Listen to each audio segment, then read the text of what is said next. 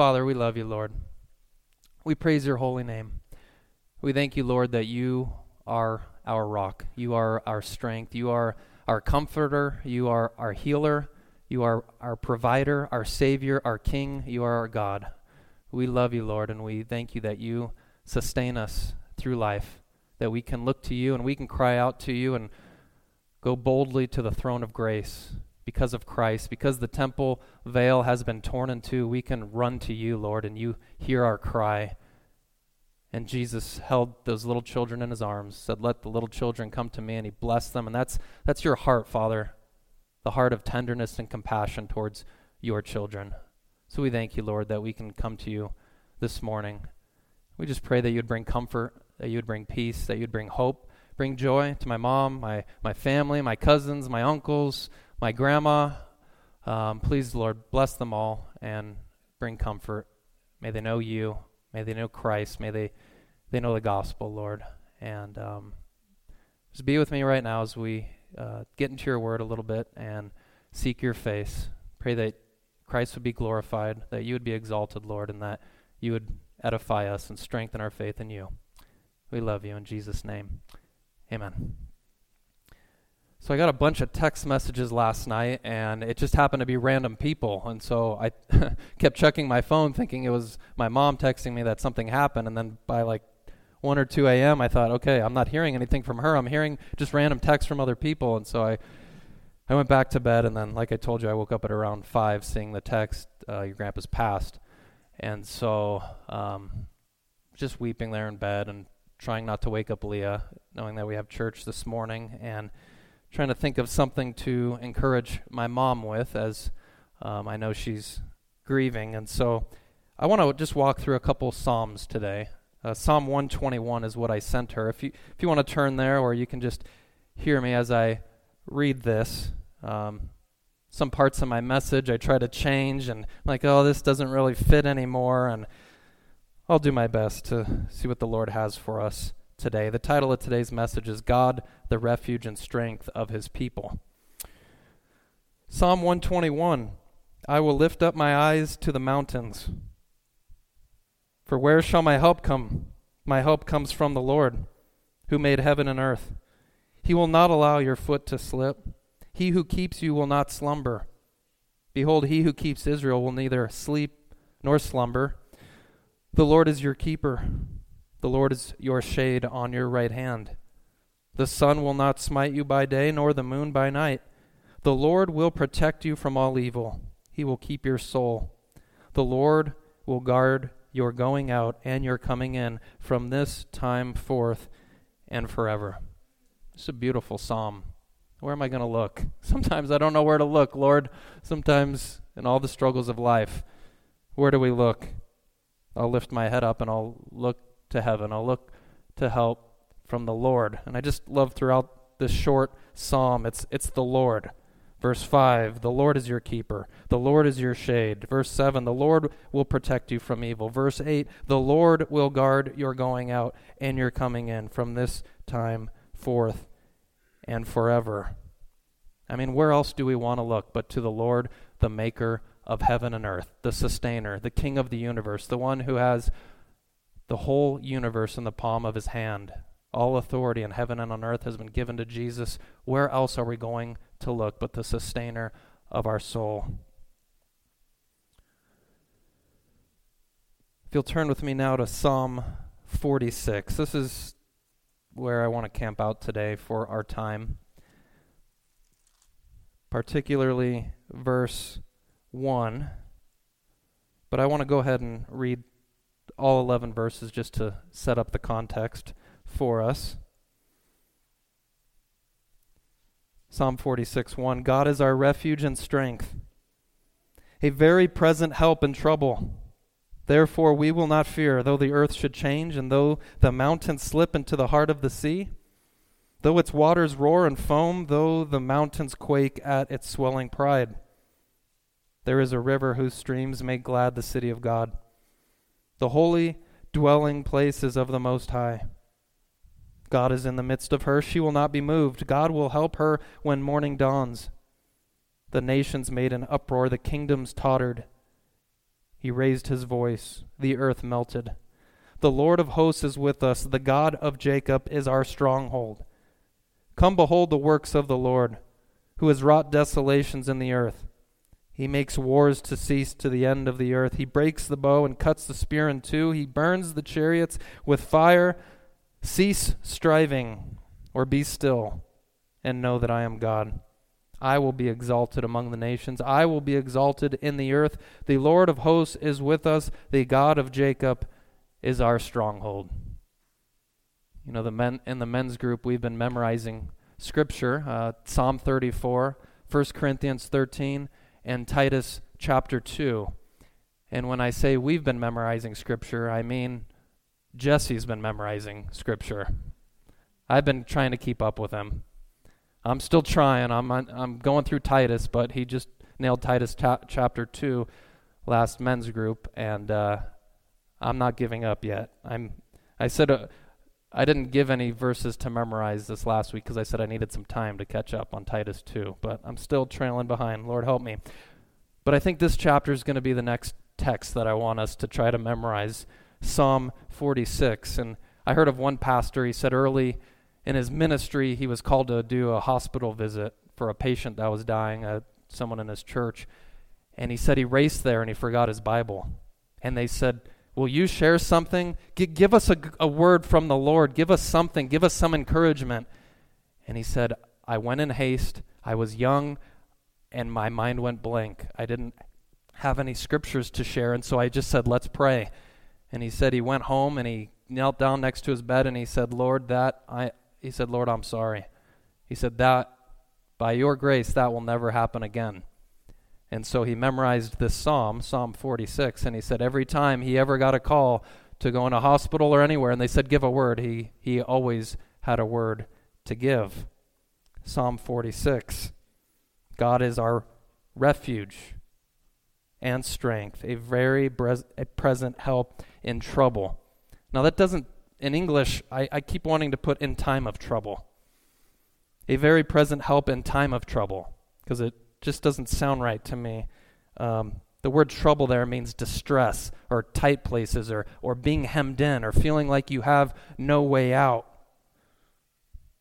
And so I want to talk about verse 1 primarily today. And I love also the context here of verses 2 and 3, the therefore we will not fear. Why? Because God is our refuge and strength and our very present help. And I love those. You count 4 those. THOUGH in verses 2 and 3. Though the earth should change, though the mountains slip into the heart of the sea, though its waters roar and foam, though the mountains quake at its swelling pride. I think he's using some hyperbole here, or the sons of Korah, as this psalm is attributed to. Hyperbole meaning exaggerated language. What's the craziest thing that can happen in our lives? He's saying if the earth is to change or the earth is to somehow fall off its axle and spin into who knows what in outer space, if the mountains slip into the heart of the sea and waters roar and foam and there's a massive earthquake and the whole world is flipping out and going into a frenzy and shaking in anxiety, because it seems like the whole world is going to end, what does the Christian do? What does the one who puts their faith in God do? Cease striving. Be still. Don't panic. Don't worry. I'm God. I'm for you. I'm in control. I love you. So what do you have to worry about? God's our refuge. He's our strength, and He'll help us. When you read through the Psalms, many of them start off with a plea. They start off like a prayer or begging God. Psalm 12, help, Lord. Psalm 4, answer me when I call, God. Psalm 5, give ear to my words, Lord. Psalm 13, how long, O Lord? Psalm 16, preserve me, O God. Psalm 26, vindicate me, O Lord. Psalm 51, be gracious to me, O God. That's just a little sampling of these prayers and pleadings with the Lord as these psalms, these songs begin. But what do we see here in this psalm?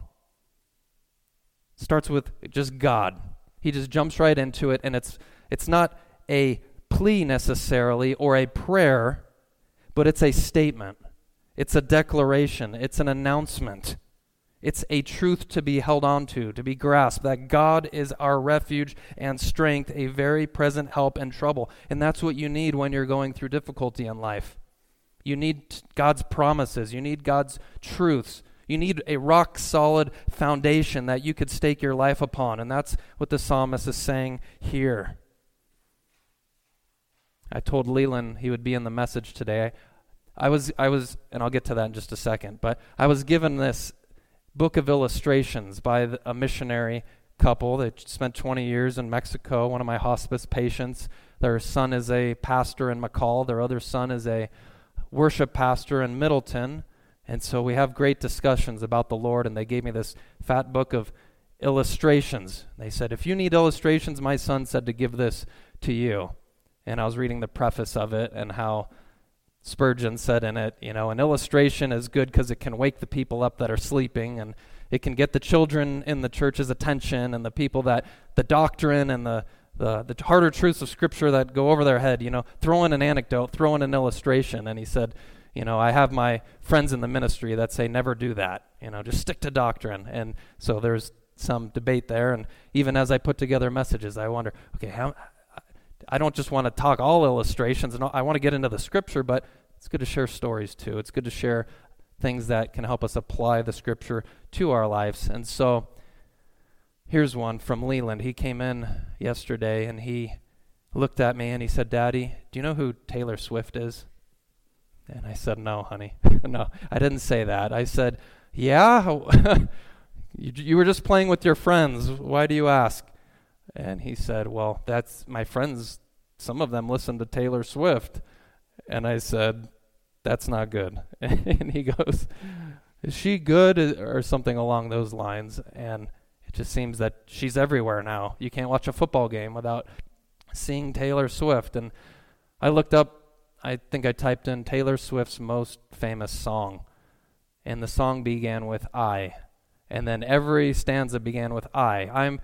I'm this, and I'm going through this, and this, I. And I just thought about the Psalms and how you can't get through the Psalms without seeing God all over the Psalms. Try to find a Psalm where it doesn't begin with God or end with God. It's God-centered all throughout, and we need more of that in our lives. We need songs about God, who God is, God's glory, God's holiness, God's righteousness, God's love, God's forgiveness for his people, God's provision, all these attributes, God's immutability, God's not changing. I'm the same yesterday, today, and forever. And so though the world is spinning out of control, I've got you. Don't worry, I'm God. We need more God, more of him in our lives. We see a Hebrew word, makase. It means shelter, refuge. That's the word refuge there in verse 1. It's used 12 times in the Psalms. It refers to hope, trust, security. God is our security. He's our trust. This word's used in Psalm 62, 7 and 8. On God my salvation and my glory rest, the rock of my strength, my refuge, makase, is in God. Trust in him at all times, O people. Pour out your heart before him. God is a refuge for us. Psalm 142, verse 5. I cried out to you, O Lord. I said, you are my refuge, my portion in the land of the living.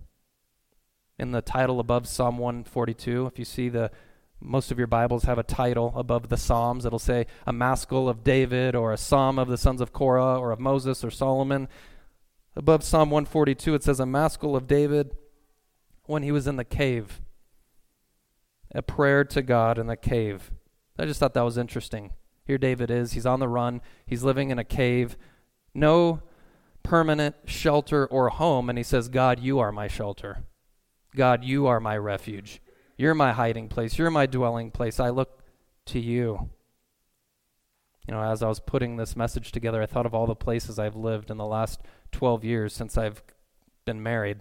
And I don't know that I've ever sat down and just thought of each place that I've lived at. I know we've moved quite a bit, and I counted about 8 places or so that I've lived. Leah's 7 because we went separate ways.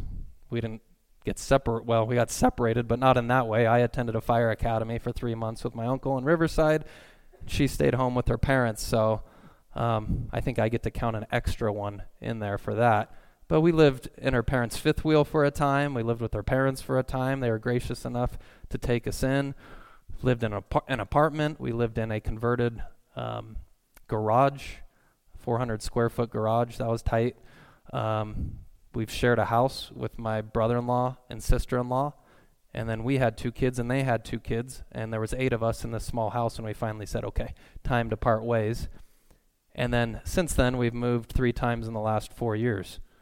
And so Paul and Valerie, who aren't here today, they usually sit over there, so that's why I point over there. They're helping move her mom into an assisted living, I believe.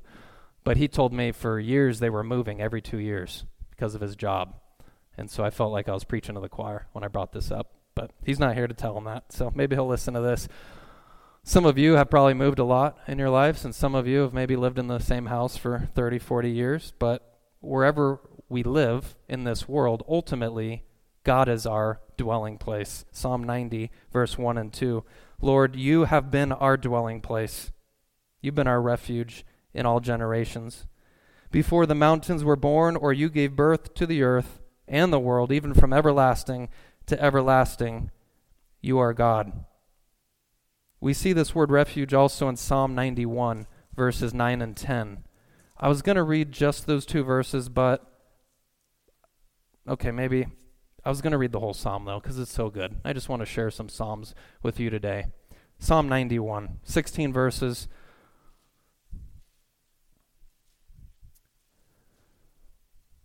He who dwells in the shelter of the Most High will abide in the shadow of the Almighty. I will say to the Lord, my refuge and my fortress, my God in whom I trust. For it is he who delivers you from the snare of the trapper and from the deadly pestilence. He will cover you with his pinions, and under his wings you may seek refuge. His faithfulness is a shield and bulwark. You will not be afraid of the terror by night, or by the arrow that flies by day, of the pestilence that stalks in darkness, or the destruction that lays waste at noon. 1,000 may fall at your sight, and 10,000 at your right hand, but it shall not approach you. You will only look on with your eyes and see the recompense of the wicked.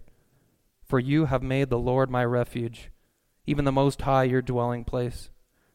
No evil will befall you, nor will any plague come near your tent. For he will give his angels charge concerning you, to guard you in all your ways. They will bear you up in their hands, lest you strike your foot against a stone. You will tread upon the lion and cobra. The young lion and the serpent you will trample down. Because he has loved me, therefore I will deliver him. I will set him securely on high, because he has known my name. He will call upon me, and I will answer him. I will be with him in trouble. I will rescue him and honor him. With a long life I will satisfy him and let him behold my salvation. I love verse 7. 1,000 may fall at your sight and 10,000 at your right hand, but it shall not approach you. God is a protector. He's a refuge. He's our strength. Verses 9 and 10, I looked up the treasury of Scripture. Knowledge, I believe, is what it's called. It's Charles Spurgeon's commentaries on the Psalms. Charles Spurgeon perhaps wrote the most extensive commentary that exists on the book of Psalms. Many books in recent years have been written of Spurgeon called Spurgeon's Sorrows, or the Sorrows of Spurgeon. It was in 1856 that Spurgeon was preaching to 7,000 people, and someone yelled out, "Fire!" And before he could do anything about it, there was no fire. People stormed for the exits. 26 people were in critical or serious condition, and 7 people died. So here was Spurgeon, devastated, 22 years old, early in the ministry, and he never fully recovered, if you will. He continued to put his faith and trust in the Lord, continued to preach for 35 some odd years after that. But he went through some troubles before that, and I want to read them to you. I couldn't fit it on my paper here, so I have it on my phone. I was looking at it this morning. And in his commentaries on verses 9 and 10 of Psalm 91, I want to share with you what he has to say.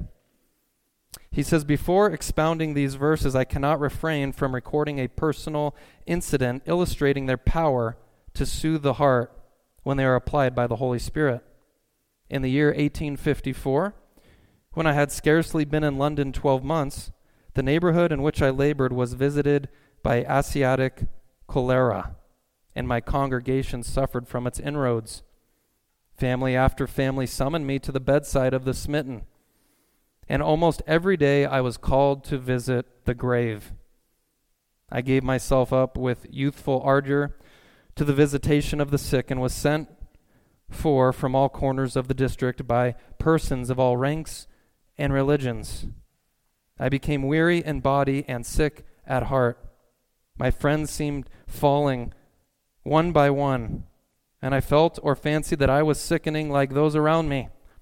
A little more work and weeping would have laid me low among the rest. I felt that my burden was heavier than I could bear. I was ready to sink under it. As God would have it, I was returning mournfully home from a funeral, when my curiosity led me to read a paper which was wafered up in a shoemaker's window in Dover Road.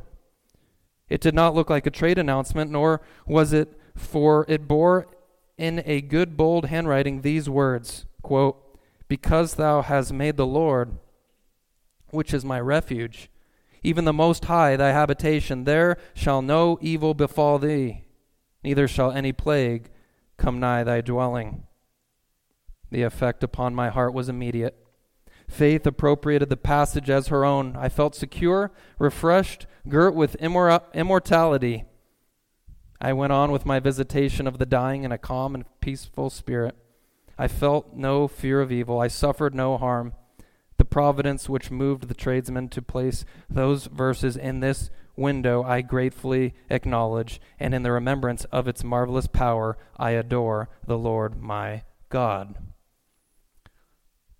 So here he was, visiting the sick, visiting those who were dying. They didn't have N95 masks back then and COVID lockdowns. It was, "Hey, Charles, our brother's dying, and he has this disease which you can catch." They didn't say that to him, but can you come minister to him?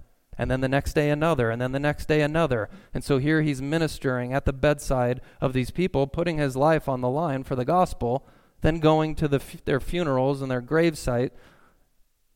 And it was 2 years after this that story happened that I already shared with you. So trial upon trial, and yet the Lord gave him these moments of grace like he gives all of us when we go through difficulty in life. And I just thought that was beautiful that these two verses were there. Here was this plague in London, and verse 10 specifically says, "No evil will befall you, nor will any plague come near your tent." A specific promise for him during that season in his life. Beautiful. So God is our refuge, Psalm 46:1, and he is our strength. Oz is the Hebrew word. It's used 44 times in the Psalms. It can be translated strength or power or boldness. God is our refuge and God is our strength. What kind of strength are we talking about here? I like to work out. Sometimes I show Leland when he's bored, and my kids come to me, "I'm bored." And I say, "Don't ever say you're bored. You have more toys, more things to do, more friends than so many people." But sometimes we'll just be sitting on the couch and I'll show him World's Strongest Man. And it's just really fun to watch these guys carry boulders around and heavy tires and 700 pounds of this or that, and as they're pulling their muscles out and injuring their knees and all of that. I enjoy physical strength. And so as I was putting this together, God is our refuge and our strength. What kind of strength is he talking about? And I typed in on Google, "world's heaviest lift." And one of the articles that popped up was a man of the name of Paul Edward Anderson, who competed in the Olympics in the 1950s. And he supposedly had the greatest weight ever lifted by a human, 6,270 pounds. It said that he lifted this, a back lift off trestles. I don't know what that means. I tried to look that up. I don't know if they just stack a bunch of weight on top of your back somehow and just see how much you can hold until you fall to the ground. I don't know exactly how that works, but supposedly he was able to hold up more than anyone else. This was in the 1950s, and I wasn't even going to necessarily share this, but on Olympics.com, it tells us that Paul Anderson, at the end of his life, became a devout Christian, a well-known public speaker in support of his faith. He ran Christian boys' homes to share and spread his principles.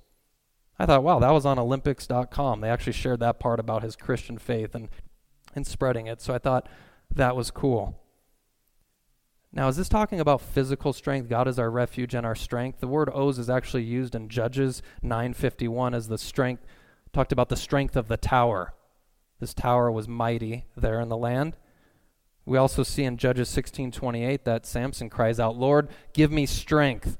This one last time, Lord, help me to wreak out vengeance upon your adversaries. And the Lord gave him strength, and he killed more men in his death than he did in his life. God brought judgment upon the Philistines. But I don't believe it's talking primarily about that kind of strength, is it? I think it's talking about the kind of strength that we are implored to have in Ephesians 6:10. Be strong in the Lord and in the power of his might. And it goes on to say, put on the full armor of God that you may be able to stand firm against the schemes of the devil. And then it goes on to say after that, we do not wrestle against flesh and blood, but against principalities and powers and rulers of the darkness of this world, spiritual wickedness in high places. It's not a fleshly battle that we're going through in life primarily. It's a spiritual battle. We need spiritual fortitude, spiritual strength, spiritual resolve to keep pushing forward in the midst of the trials and tribulations of life. Spiritual fortitude to keep the faith. Spiritual fortitude to stay obedient to the Lord. Spiritual fortitude to keep moving forward when others may retreat. When those in the world freak out, they turn to every sin imaginable. We turn to the Lord and press in to him. That's what I believe it's getting at. And I want to show you 1 Samuel 30, if you'll turn there with me. Just a couple verses where I believe it illustrates the strength that we're to have. 1 Samuel chapter 30.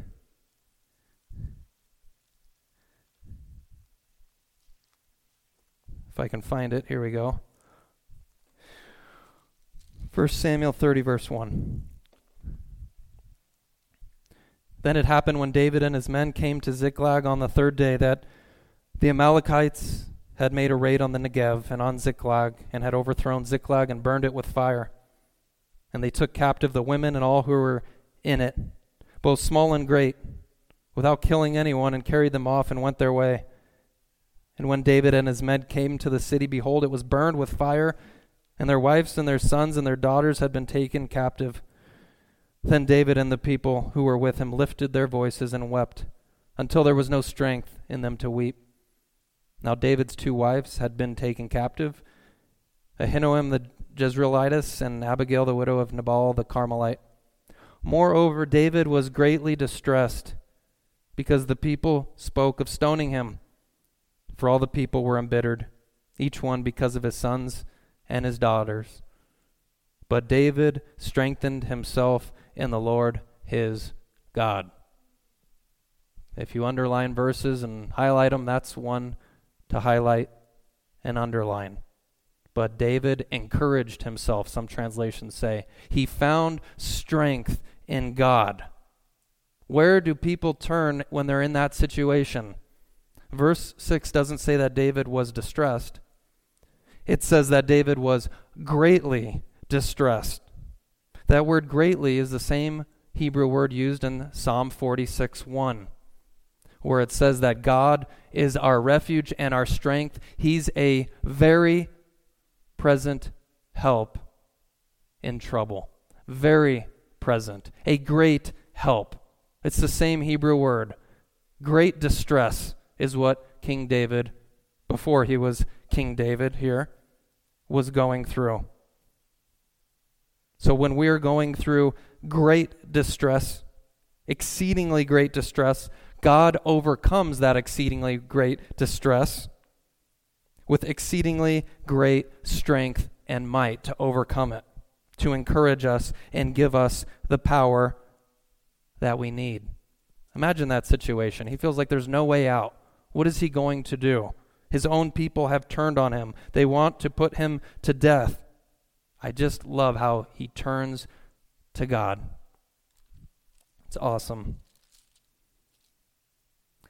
You know, the last couple years as I've been looking back, been through a lot of trials. Last year we lost Nick. The year before that, lost my dad, lost my job. At that job for several years, I lost probably 5 people that were friends, some of them close friends, to drug overdose, to unexpected death. And if I go back before that into my 20s, I can share a lot of different things of just trials, being in the back of an ambulance, thinking I'm having a heart attack, and my grandparents on the other side of my family dying in my early 20s, and I didn't get to say bye to them. And, you know, I can just talk up here for quite a while about the trials that I've gone through. And before that, just trials with my dad and my mom and divorce and being on the witness stand and trying to get a restraining order against my dad who's questioning me in front of the judge. And then the judge lets me out of the into the hallway of, and it was just, then my dad went out there too, of the courtroom. Judge said, okay, you're too young. For some reason, he's like, you're too young, you need to leave the courtroom. It's this weird thing. And the attorney looked over at me and he was like reprimanding me. I think I was 17. He goes, you need to be 18 to be in the courtroom. And everyone was looking at him like, what? So I go out, and then somehow they let my dad out, who were trying to get a restraining order against him, and they let him out into the hallway too. So here's me and my dad right there with no one else.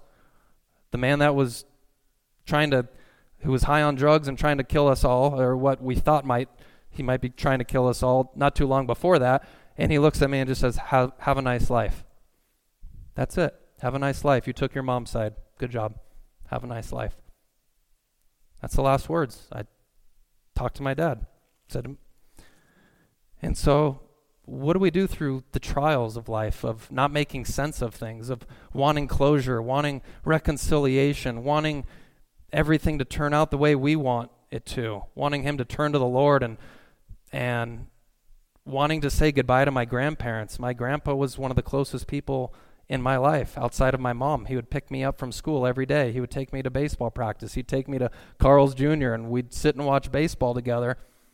And when my dad and mom got divorced, my dad moved in with my grandpa, and I never got to talk to him again. And then he passed away, and my grandma passed away.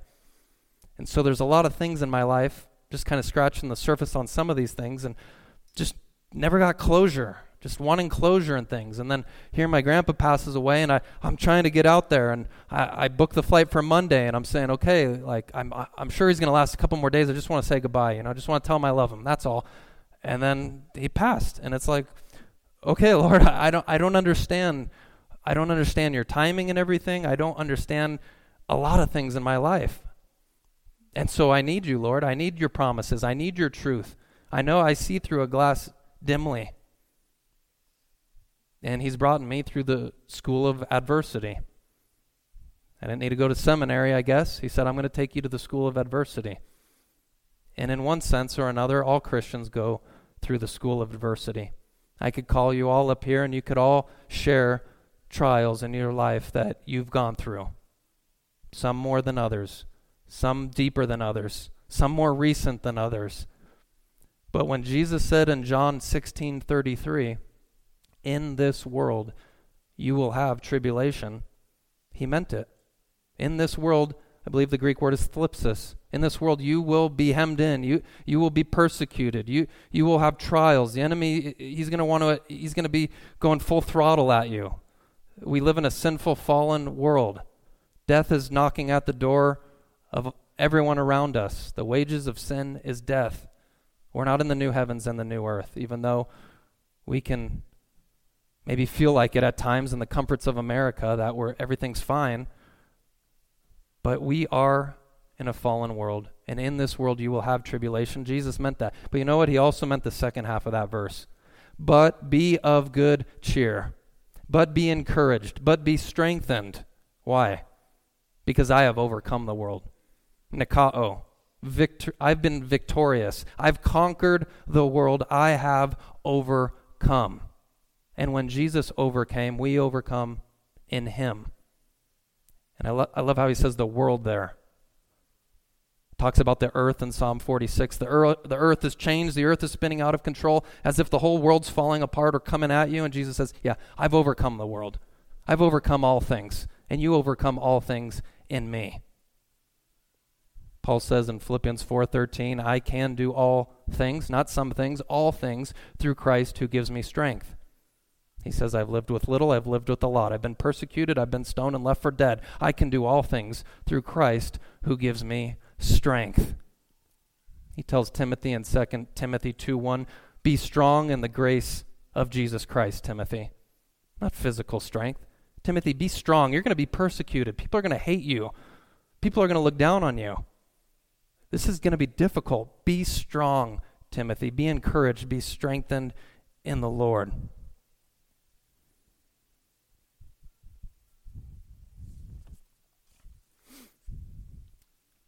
So, here's an encouraging thing.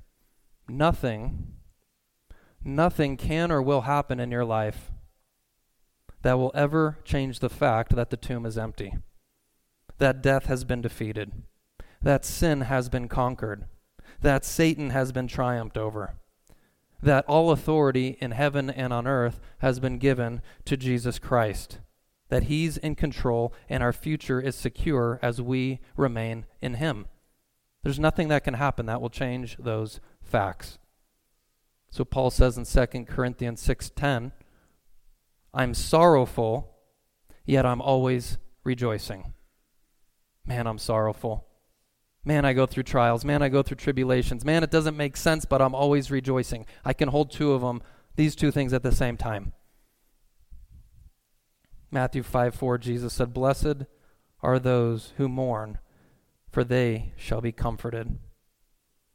I love in Colossians 2 that Paul's trying to get across to the Colossian church their unity with Jesus. He says, we've been buried with him. We've been raised with him. We've been made alive together with him.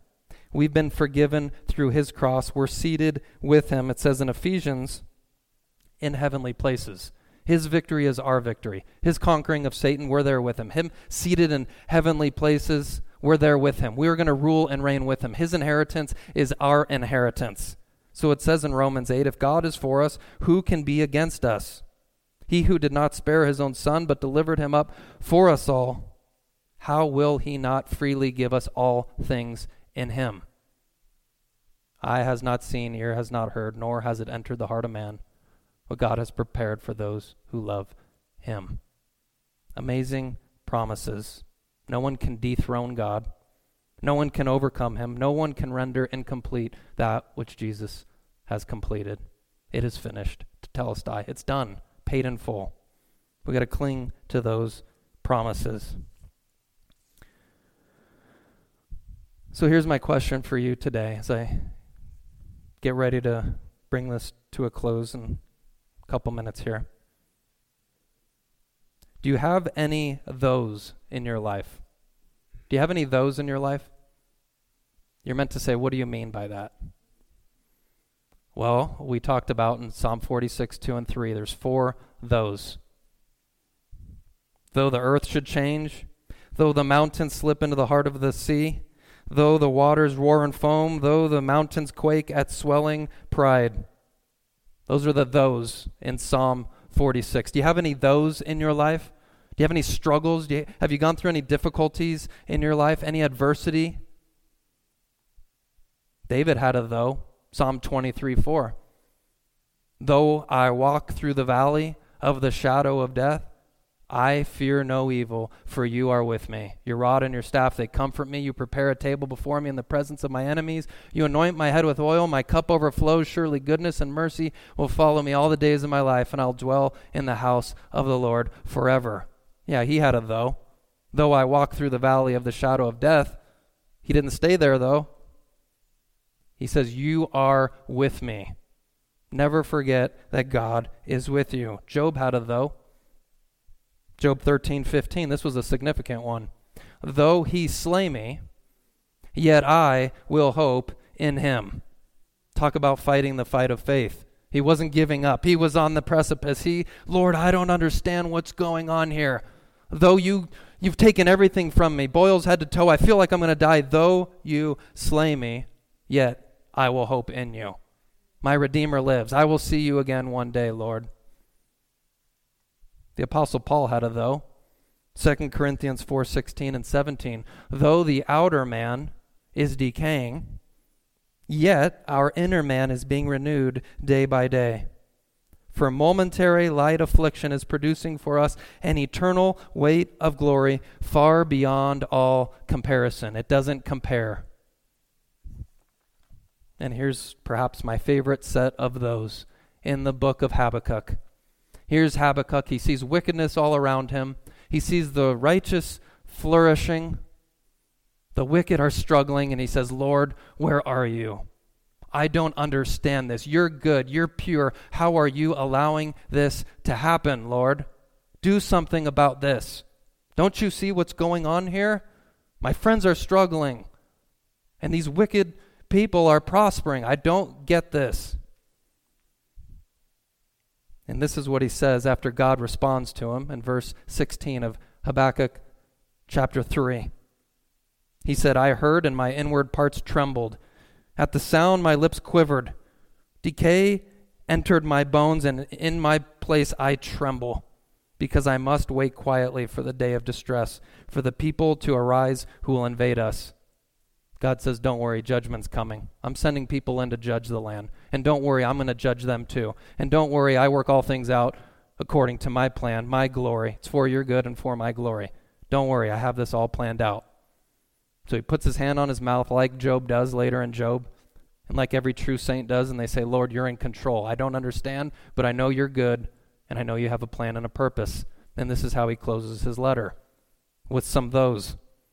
Verse 17 through 19 of Habakkuk chapter 3. Though the fig tree should not blossom, and there be no fruit on the vines, though the yield of the olive should fail, and the fields produce no food, though the flock should be cut off from the fold, and there be no cattle in the stalls, yet I will exult in the Lord, my salvation.